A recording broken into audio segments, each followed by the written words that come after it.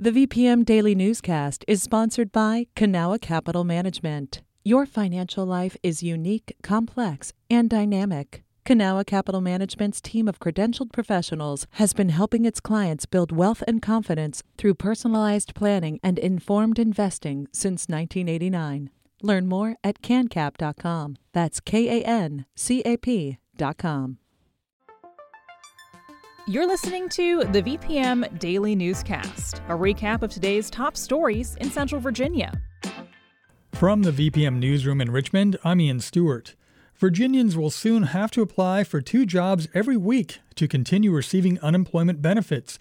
The requirement isn't new. It was suspended during the pandemic. The Virginia Employment Commission announced yesterday that it will bring it back. The commission received over 1.5 million claims during the pandemic, more than a 1,000% increase from the previous year. The Virginia Department of Health is offering assistance to people who are deaf and hard of hearing seeking information on COVID-19 and vaccinations. VDH says it recently hired several deaf employees who are fluent in American Sign Language.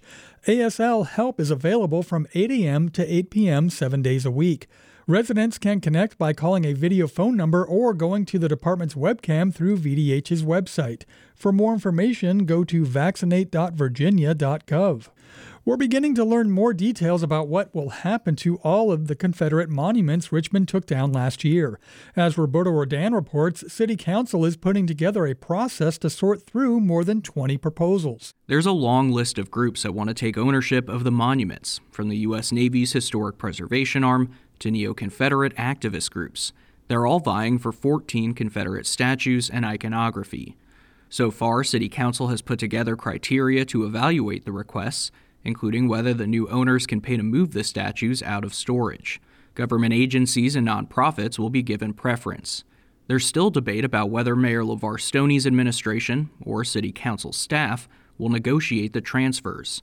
Either way, they'll need final approval from City Council and 2 other commissions, a process that's likely to take months.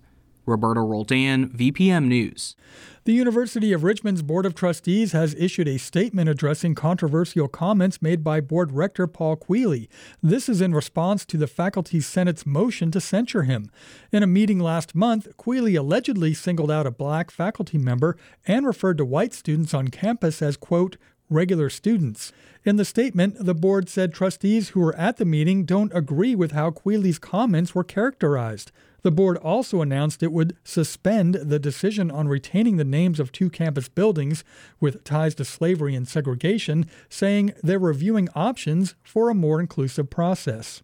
Candidates for Richmond's Commonwealth Attorney presented their platforms during a digital forum yesterday, hosted by the University of Richmond School of Law. As Whitney Evans reports, Tom Barber, a criminal defense attorney, is moving to unseat Colette McKeachin in a June primary. Tom Barber calls himself a progressive reformer who wants to focus on adopting a community-driven social services model.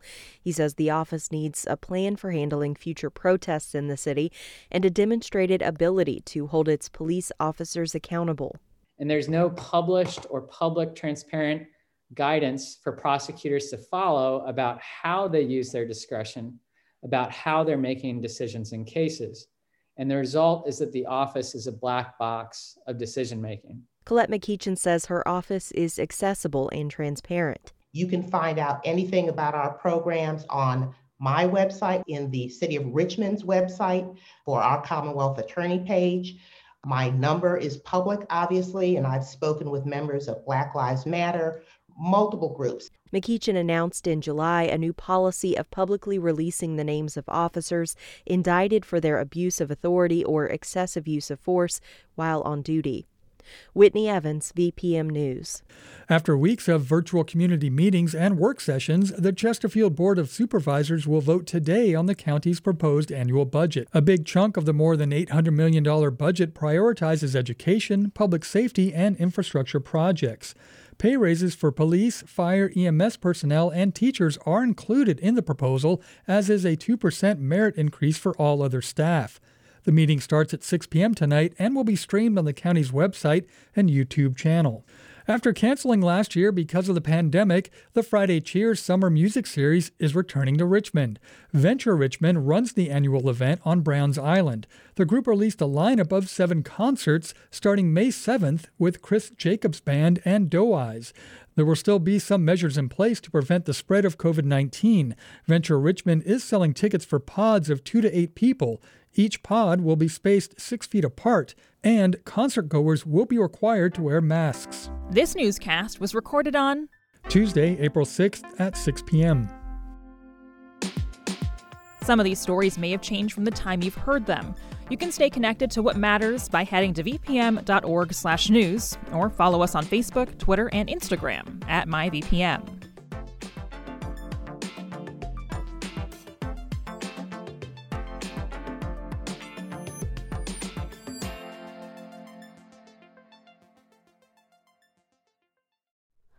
Hi, it's Terry Gross, the host of Fresh Air.